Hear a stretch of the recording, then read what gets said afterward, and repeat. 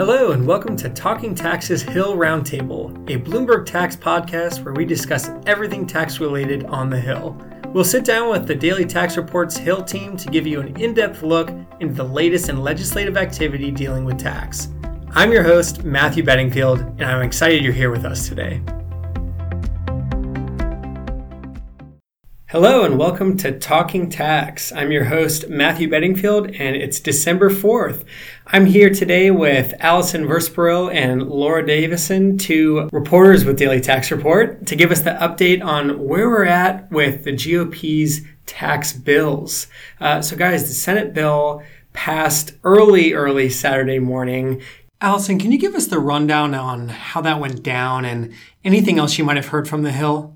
Leading up to the passage, there were a lot of last-minute negotiations happening. There were a couple holdouts, including Senator Bob Corker from Tennessee, Senator Ron Johnson, and Senator Daines. And the things that people wanted, so Corker was really looking for some sort of trigger provision that if there wasn't as much anticipated or there wasn't as much growth as the bill was projecting, then some tax increases would kick in, which was obviously a not very popular provision for a lot of Republicans.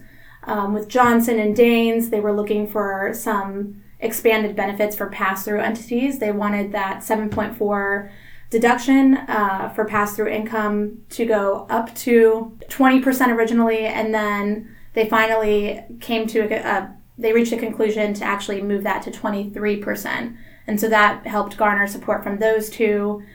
Corker remained, they weren't able to get the trigger provision in there because of some Byrd rule issues. That's a provision that limits adding to the deficit after 10 years. And so Corker was the only one that ended up not voting for the bill. And so this ended up passing, and as you said, in the wee hours of the early morning hours of Saturday. And it was a 49-51 vote, so pretty close. And Laura, what are some of the key differences between the Senate bill and what passed in the House? So some of the key differences that have been in there all along are still in there. So the Senate bill would still sunset all of the individual and pass-through provisions in 2026. There's still that one-year delay, so not 2019 for the start of that 20% corporate rate.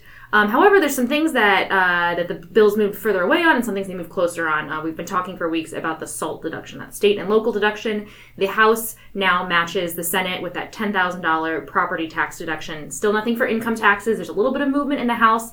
Allyson and some of the Californians want to see some changes there. But as of right now, in terms of what the bill text says, House and Senate are on the same page of that issue.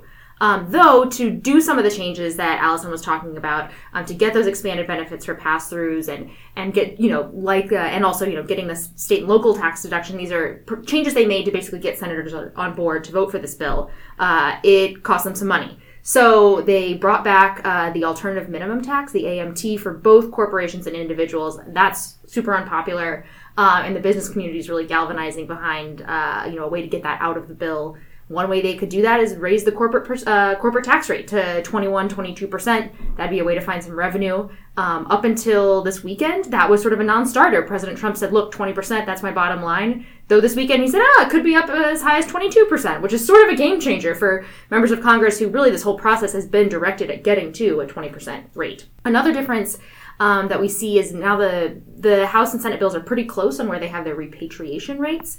House bill is 7% for illiquid assets, 14% for cash and cash equivalents. Senate is 7.5 and 14.5. The problem is this is way higher than any Republicans want. It was sort of an easy way to raise revenue quickly, but everyone was hoping that they'd be able to stick with what the Senate had originally, which was 5% and 10%. But it looks like those numbers are going to have to stay up high because they just need money to make the math work.